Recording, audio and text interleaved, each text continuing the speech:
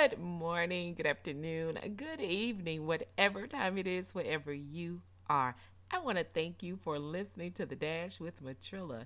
Guys, let's talk about making decisions, doing the right thing, going in the right direction, and just staying in line with what God's word is saying about our future, about our present, about our growth, about our beginnings, our ends, all of that stuff. So here's what I want you to take from today's podcast. Making a decision can be sometimes harder than you think. Sometimes when we are up against making decisions, it's terrifying. It could be nerve wracking, and it can also be one of those things that we cannot fully do on our own sometimes. And it's easy for people to say, oh, making a decision is not that hard. You just pick one and do it. Well, here's what I want you to know. Making a decision in this season, the season that you're in right now, your growing season, your prosperous season, your season of overflow, you cannot just pick one and go with it. You have to make sure that you are confident in the decision that you're making. Take all of your questions to God first. Take your questions to him first. Have a conversation with him like you would anyone else, like your best friend.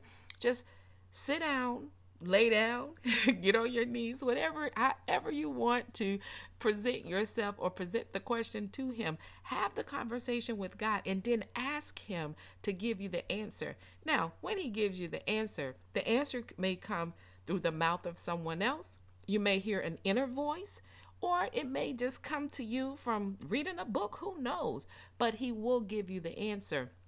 And then therefore, it won't be so scary. It won't be so nerve-wracking or upsetting.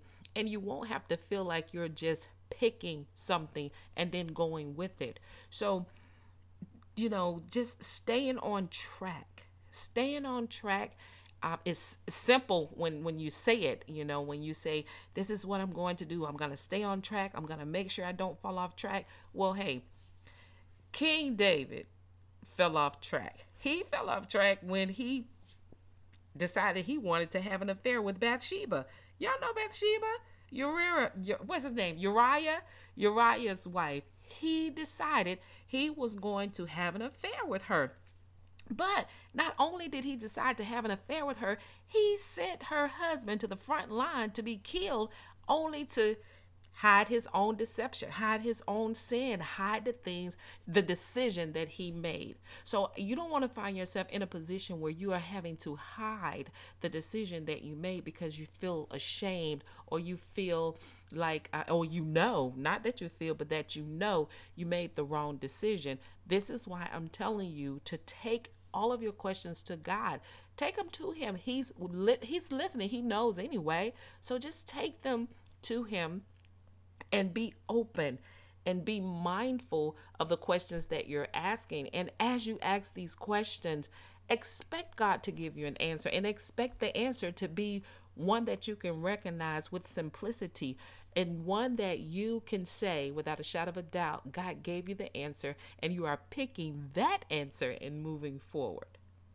Because you don't want to wake up and feel like you got to push through the day because you're not sure of exactly which direction you're going in. The Holy Spirit is your guide when it comes to your direction, when it comes to which way to go, which way to turn, which way not to go. But you have to be in tune with it. This is not, some old sanctimonious type thing. This is real. You can sit and say all day, I'm going to make the decision. I'm going to do this. I'm going to choose.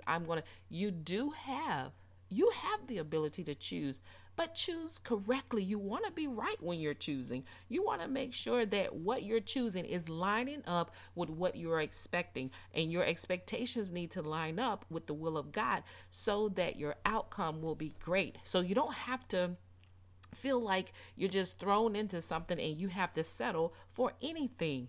We are not settling in 2020. I'm telling you, I told y'all from the beginning that we are going to get everything that we've asked for if we keep our hearts on the same page and, lining up with the word of God.